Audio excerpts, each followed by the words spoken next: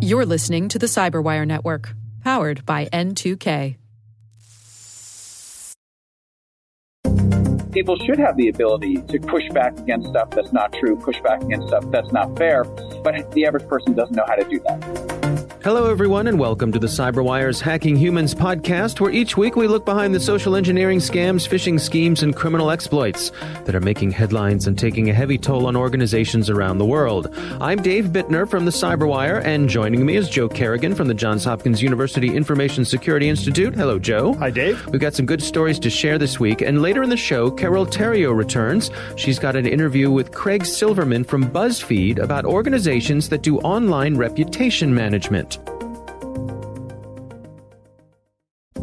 And we are back. Joe, I'm going to kick things off for us this week. Okay. My story comes from the Arizona Central news organization. Mm-hmm. They're part of USA Today. And it's from reporter Jeanette Hinkle. Hi, Jeanette. The story is titled, How 4 IT Technicians Saved an Arizona Hospital from Hacker Ransomware. Awesome. So it starts off with a gentleman named Mike Nelson. He's an IT guy working at a local hospital, Wickenburg Community Hospital. Small community, about 8,000 residents. Mm-hmm. And this is a nonprofit community hospital. He came in one morning to work, fired up his computer, and there in the middle of the screen was the word Ryuk. Ryuk. Ryuk, R-Y-U-K. I am familiar with this word from the reporting we do over on the CyberWire. Okay. And this is not a word you want to see on your computer. This is the name of a strain of ransomware. Okay. Sure enough, the hospital's computers had been hit with ransomware. Oh, my gosh. They suspect that they'd been hit through a phishing email. Probably. But they weren't sure. They still haven't been able to track it down. So they had a decision to make, what to do about this ransomware. First thing they did was they did a little research about what this ransomware was, how bad it was. And most of the asks when it comes to Ryuk were about $500,000 in Bitcoin. And they quickly decided that they didn't have that kind of money. Right. They probably don't have that kind of money laying around for any purpose, let alone paying a ransom. Right. Small community hospital. They just couldn't pay that kind of ransom. Right. So they started over. Gentleman said, we threw the computer in the trash and started over from a software perspective. We sat down and decided what is most important, what was absolutely needed, both short-term and long-term. And when I say short-term, I mean in the next hour. Right. And long-term is the next 12 hours.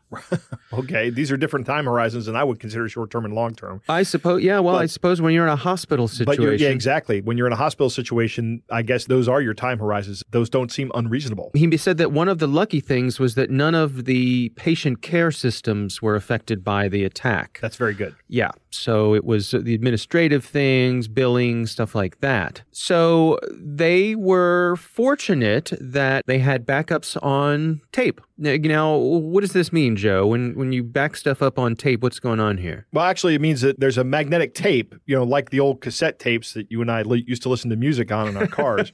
Right. Used to watch movies on VHS tapes. It's the same kind of tape, except it's designed and there are devices that will write your computer data to this tape.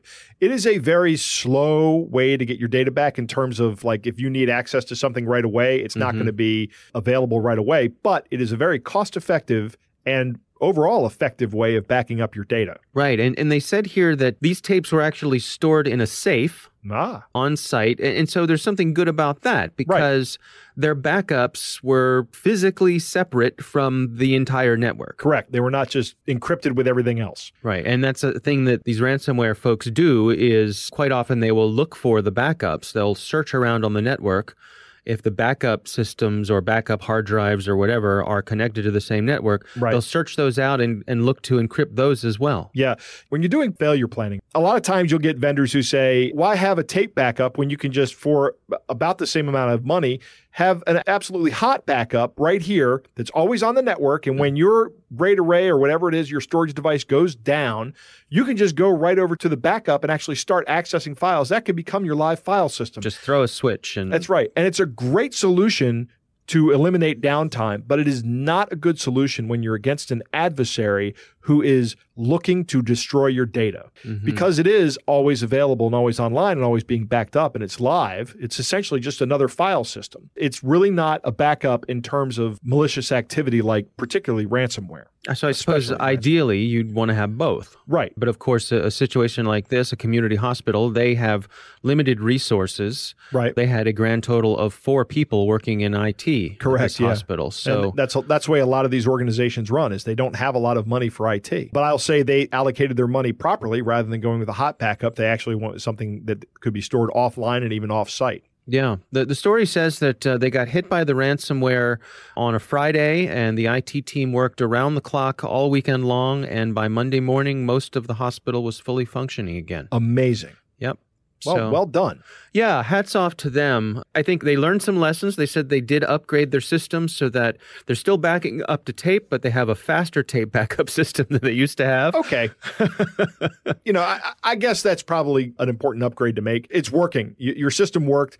I'd like to know if they had tested their system in the past. It kind of sounds like they have. If they got a slow, older tape backup system to restore all the data in a weekend, it sounds like these guys have run through the drill before. Yeah, a lot of those old tape backup systems, I mean, they're built like tanks. Right, they are. They are designed. They are slow and steady and reliable, but just solid. Yeah. Solid. One of the other interesting things they mentioned in this article was the possibility of putting honeypots in your network to attract the ransomware. Do you have thoughts on that? I think it's a great idea. A honeypot is basically just a computer that sits on the network that no one should ever access. And when somebody does access it, that should fire off an alarm. And it's called a honeypot because you catch more flies with honey. Right. It lures them in. Because one of the things these attackers are going to do once they get inside your network is they're going to look to spread laterally and then escalate their privileges. I see. So in the process of spreading laterally, they run the chance of going into a honeypot. Even touching that honeypot in any way, shape, or form in terms of a network connection should set off some kind of alarm, even if they ping it. Because your normal network traffic should absolutely never be talking to a honeypot. There's no reason for it to do that. But an attacker is going to see it and go, hey, what's that? And they're going to look at it. And even if they just look at it, that should be enough to say, hey, something's going on. I see. All right. Well, again, hats off to the folks at Wickenburg Community Hospital. Sounds like they made the most of a bad situation. They had the right things in place. Yep. And they were able to recover in a timely manner. And so it's a good, happy ending in a difficult situation. Right. And thanks to Jeanette Hinkle from Arizona Central for the reporting she did there. Joe, that's my story this week. What do you have for us? Dave, recently we have seen a new thing in malicious activity. It is fake exploitation, spam, and phishing emails. We've started, when I say recently, I mean within the past year or so. Right. And Lawrence Abrams over at Bleeping Computer has an article. We'll put a link in the show notes. The bad news in this article is that these kind of emails seem to be increasing. And Symantec warns that they are stopping more and more of these messages, which would indicate an increase in more of them going out. And the article has a really nice chart based on the data from Symantec. And there's a very clear trend upwards.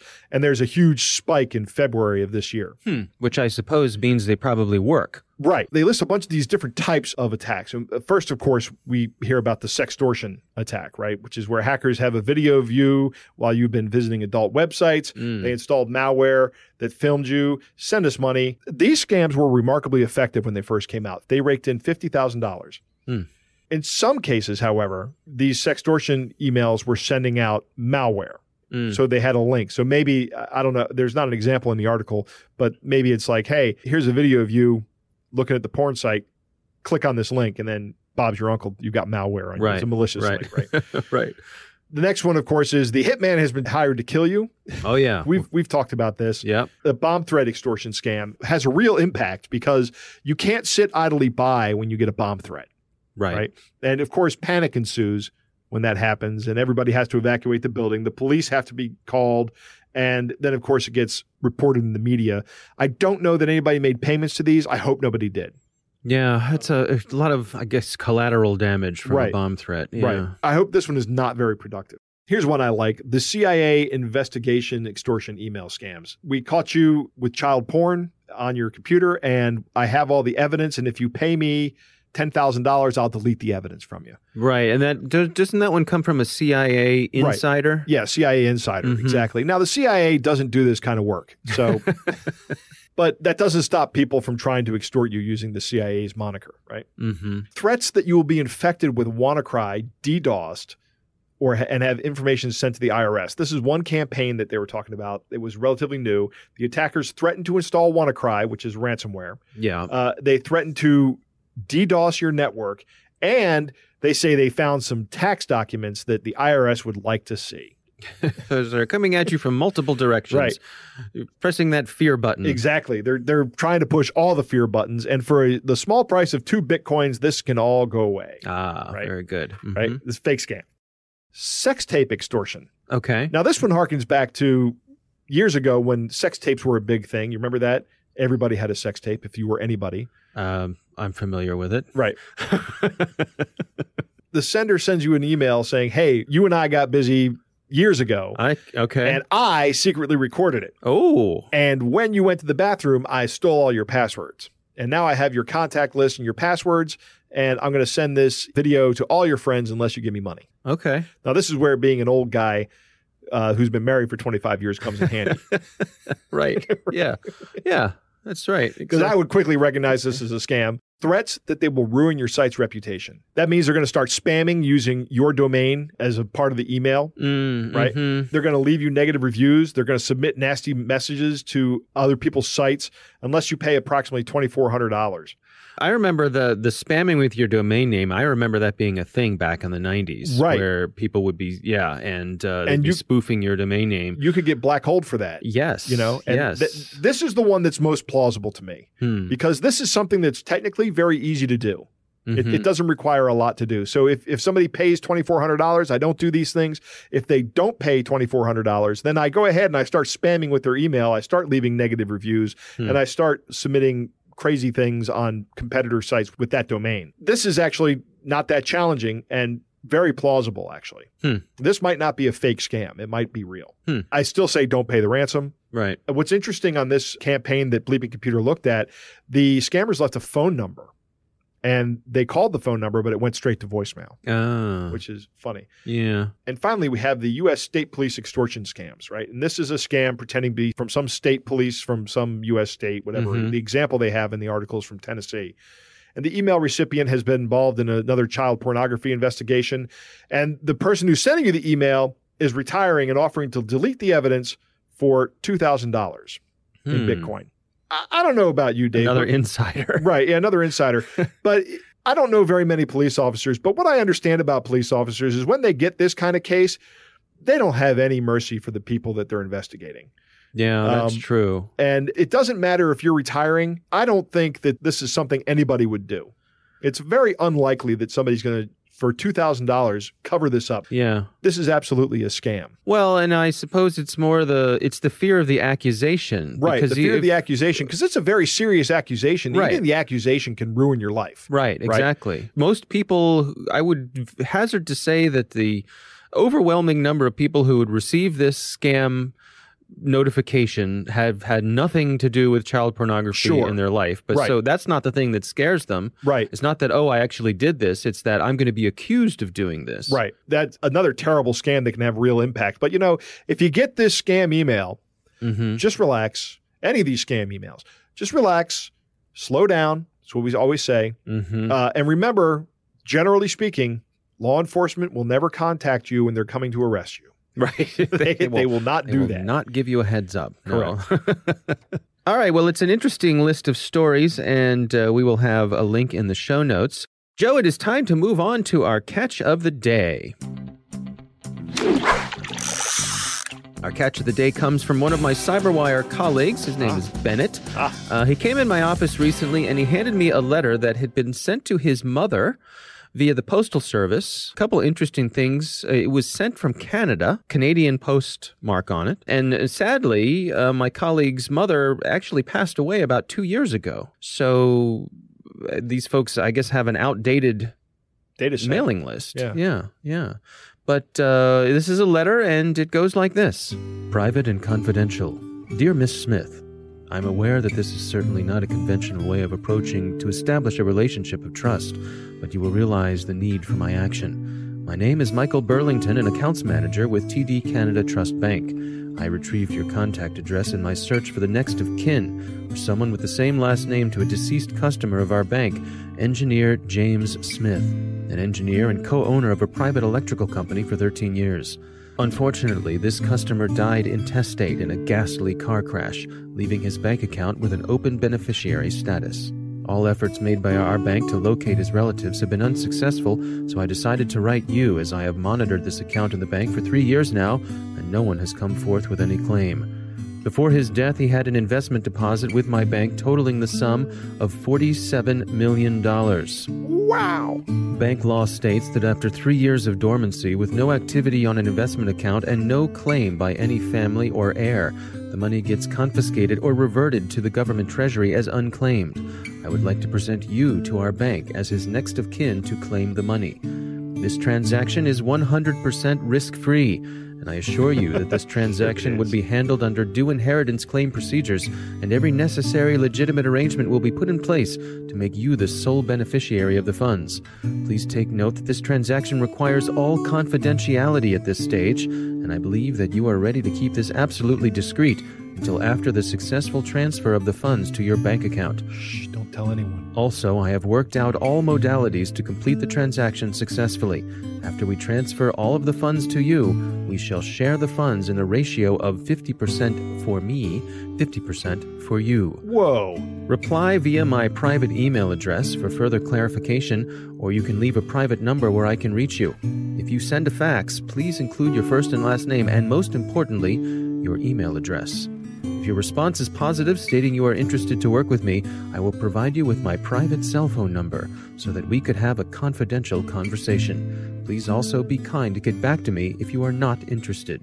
Kind regards, Michael Burlington. So this scammer is really greedy, going Yeah. for a 50-50 split. Yeah. Right? Normally we see him going like for 10%.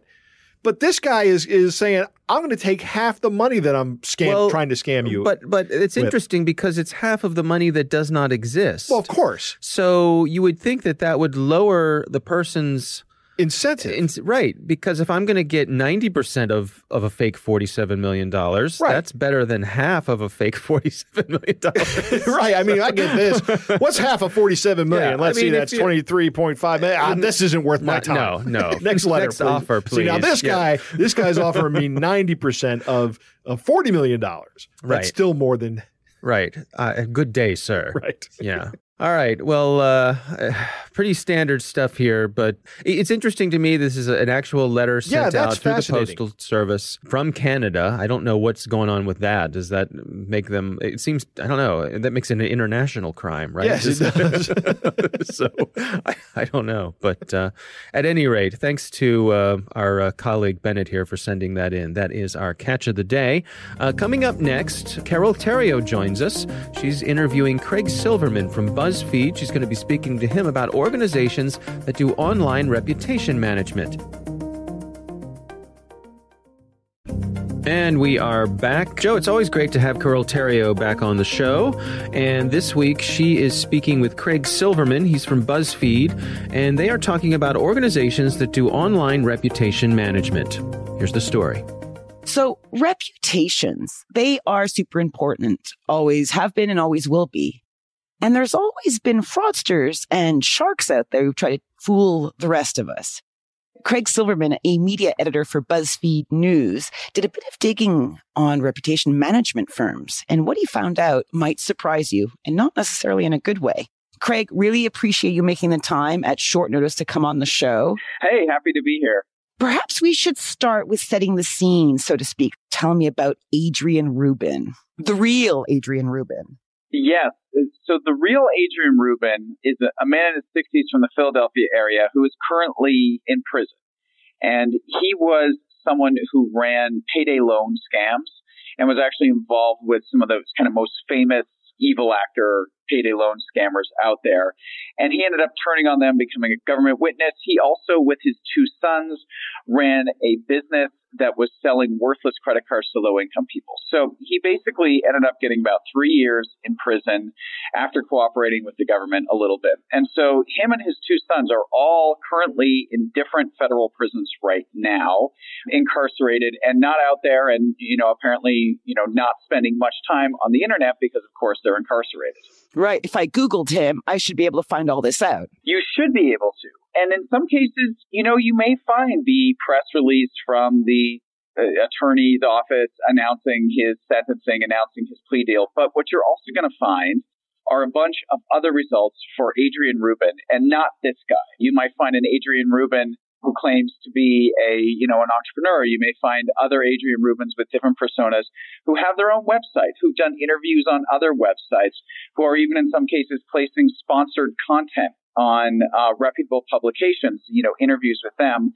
And what's happened is that we have, I found at least 3 fake Adrian Rubin personas that have been created and that are now very effectively actually pushing down these real results of the real Adrian Rubin, replacing them with these kind of innocuous profiles of the Adrian Rubins who don't really exist. So it's kind of a bit like PR, isn't it? Public relations, where, a firm might have gotten themselves into hot water and then try and put forward more positive news to try and bury the bad, so to speak. But in this case, what you're saying is the personas or the things that they're putting out to try and fix their reputations are all fake or bogus. That's it. The idea here is to swamp search results on Google and elsewhere with these fake personas in the name, and all of these fake Adrian Rubin personas, they were in the Philadelphia area. So anyone searching for Adrian Rubin, Philadelphia, the idea is that they get these fake personas. And if, say, Adrian Rubin comes out of jail in 2 years' time or so, and he's looking to get started in business again, and somebody goes to Google him, well, they're going to find the fake Adrian Rubins, and maybe they don't actually find the criminal history. And so the idea is to kind of suppress the real results for the real person, the negative results, and replace them with these more positive, innocuous results. So if the average person out there doesn't go past the first or second page of Google, they may never know what this person did in the past. Right. And so maybe this is a tough question here, but I understand that it can be super difficult for people who have once been incarcerated to try and find a place to live or a place to work. So if you have no address, you can't get work. If you have no work, you can't get an address. Right. And it seems that reputation management here would be a useful thing to help control the hits on previous not so good stuff that might make people that would offer you a job or a house uneasy. Do you have an issue with the model, the reputation management model, so to speak? No, I think there are obviously some good uses for it. And one of the ones people that I spoke to who work in this area that they often cite is, what if you're running a business and you're legitimate and you're running a real business, but you have an interaction with a customer or a partner and it turns sour and that person decides they're just going to leave horrible, negative, false things about you on review sites and on your Facebook page and just, start their own campaign to try and bring you down. Right. And this is something that definitely happens. And in that case, obviously fighting back, getting those negative reviews removed if you can, making sure that good quality, accurate results about you are higher than them is totally legitimate and totally normal. And I think there's also an argument to be made, even in the case of, people who got in trouble with the law. Well, if it wasn't a major crime, if it's something that's happened far in the past, if you have, spent years of your life building up a new reputation, doing new things, good things, positive things, you should be entitled to have those things be front and center. Where it's a problem, for example, with Adrian Rubin is, he's still in prison and this stuff is going on, wiping away what he did while he's in prison, presumably so that when he gets out, he's got this clean slate. But when you've committed, huge financial crimes, when you've committed other kinds of, really dastardly things, should you be able to just wipe the slate clean? And this, I think, raises kind of a larger tension that a lot of us have online is so much of information out there is about us. And Google really determines what our reputation is based on what shows up. And you don't really control that. You can go and live your life. But if somebody out there, writes on a website with a pretty high ranking, something that's, not true about you or really nasty about you, you can't really control that. And there's a certain element here that people should have the ability to push back against stuff that's not true, push back against stuff that's not fair. But the average person doesn't know how to do that. And so that's why these consultants exist. Do you think these reputation management cowboys, do you think they're taking a big risk in using fake information to flood the news feed? I mean, why wouldn't they take real stuff? Surely he must have done some good things in his life at one point. Maybe that's too much work. Yeah, I mean, there's one of the guys that I spoke to who provides the service and who, in fact, I connected to the Adrian Rubin profiles, even though he wouldn't admit it in any way. He offers what he calls, alter ego services. And he said on his website, he says like half of his business. I think it's a shortcut, personally. I mean, yes, your reputation should be real things related to actually to you. So to go out there and muddy the waters like this, I think on a core level, it is unethical. And when I spoke to different reputation management experts, some of them said, yep, completely unethical, something I would never do. And then there are other people like this one guy who was like, yep, it's totally a normal thing. And so there's no real industry rules. There's no real ethical regulations out there or legal regulations that really prevent this. Although it's obviously against Facebook's rules for you to go out and create a fake Facebook account. So them doing this violates the terms of service on Facebook, on Twitter, and on some of these places. Right. But this is happening at a level that they sort of have bigger fish to fry. So these guys are getting away with it. And at the core of it, yeah, I do think it's unethical. I don't think paying somebody to create a bunch of fake personas to suppress real things you did is a good and ethical thing to do. No, and I wonder if it falls under the making false statements legislation in the States, right? Because you're basically just lying. I don't think even the Fifth Amendment protects you or exonerates. I think in this case, unless you were using, say, these fake personas to spread libelous things about someone else, the chances of you getting any kind of legal satisfaction out of this is probably pretty slim. I mean, one, law enforcement may look at this and say, this is unethical, but are they going to put resources into going after people for doing this? And so really what it comes down to in the end is, are the social media networks and other places that don't allow fake accounts going to make any effort to take these down? And again, I think they're under so much pressure when it comes to, information operations from either, financially oriented actors or state actors, that they look at this and see this as a relatively small thing. So, that's good news for the shady reputation experts. I wonder, do you have any advice or do you have any findings on how to tell, this reputation management company is not ethical, not good? Because I'm guessing some of them are not sharing their shady practices with their clients. Yeah, I think that's true. Some of the questions you could ask is really about what are their rules for taking clients? Some of the people I spoke to said they don't work with people who are trying to scrub criminal histories. And that was a blanket rule for them. Others don't seem to have a problem with that. So if you think that's something they shouldn't be doing, you should just ask, who will you not work with? What are your rules around clients? And then the second is, really your tactics and your approach. I think now that we know this persona stuff, this alter ego stuff is out there, if you want to ask someone and say, what is your policy with alter egos? Without sort of tipping your hand to say that you think it's something that they shouldn't do, maybe they'll answer you and tell you that. So I think getting a sense from them of what their guardrails are and their guidelines are makes a lot of sense. And of course, like with any kind of consultant you might hire, get some references and see what kind of campaigns they've done for other people and see who they're referring you to. And I think in a lot of these cases, at least the ones that I wrote about, this stuff was being done with the full knowledge of the client. And the client had sort of signed off on it. And that was sort of their argument to me is like, hey, this is something the client knows about, that they've approved and they're okay with. And so if you have an unscrupulous client, that unscrupulous client can certainly find some reputation management experts to work with them. So then it's a question of the consultant you're working with, have they ever done that? Is, I guess, what you want to know if it's not something you're going to ask them to do. Yeah, and maybe we can ask other above-board reputation management firms to call out the bad eggs in their industry. I think this is one of the things that, as an industry, they need to kind of look at. Everybody I spoke to, I said, hey, are there standards? Are there ethical guidelines? Are there professional organizations that are trying to encourage good behavior? And the answer to all of those things was no. And so if you are a reputational practitioner, what can you do to help improve, ironically, the reputation of your reputation industry so that these bad players aren't the ones out there looking and people can't tell the difference between the good from the bad. So I think there's an argument for these consultants themselves to really step up and do something to help consumers and the average person figure out who's good and who's bad. Yeah, I think that's excellent advice. Until they start doing that, I feel I have to tell all our listeners, keep your wits about you. You never know. You don't want to be duped by these kind of people. And you don't want to be duped as someone who's looking on Google to try and find information about somebody and be duped by the fake profiles that might be up there.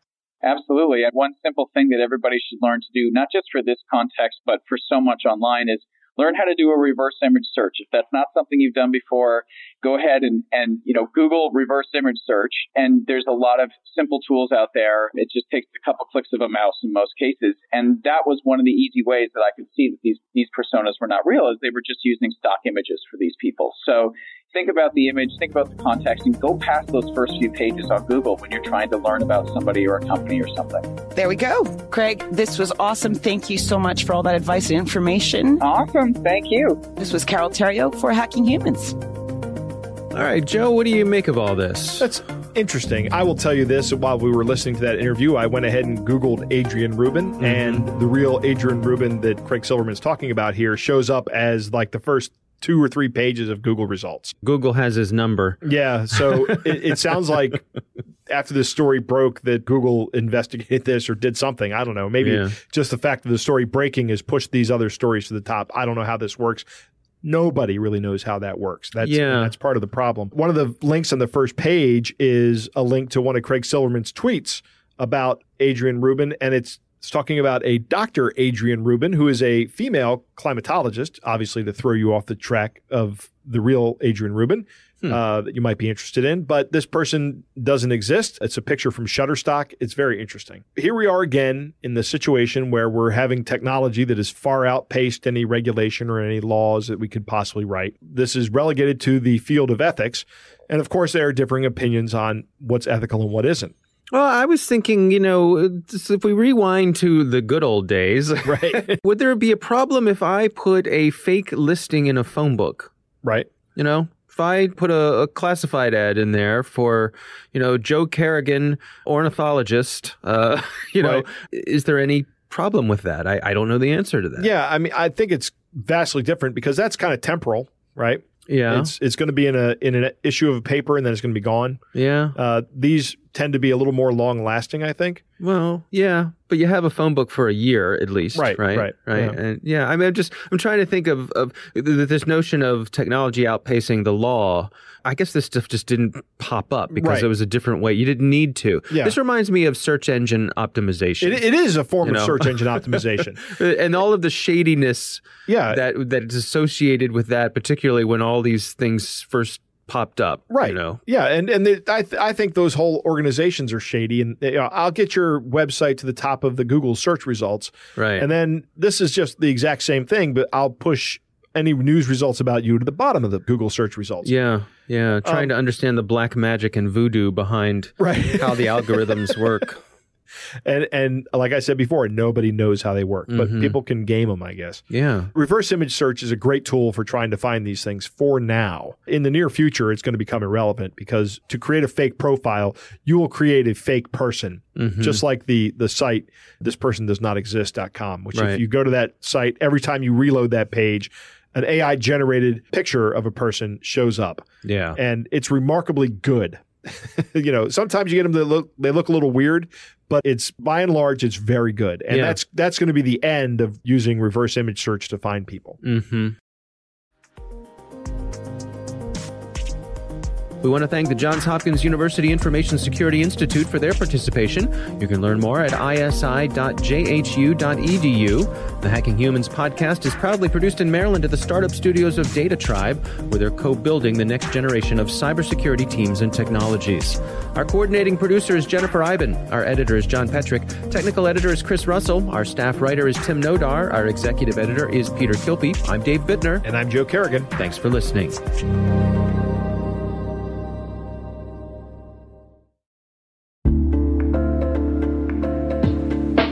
Hi, everybody. It's Maria Varmazes here, your host over at T-Minus Space Daily, and sometimes a guest on Hacking Humans, too. We here at N2K Cyberwire work hard to bring you concise, intelligence-driven news and commentary, and we'd like to know how we're doing. Please take a few minutes to complete our audience survey and share your feedback to help us continue to grow and meet your needs. Visit cyberwire.com/survey. That's cyberwire.com/survey to get started. Thanks so much for your input as we reach for the stars. It means the universe to us.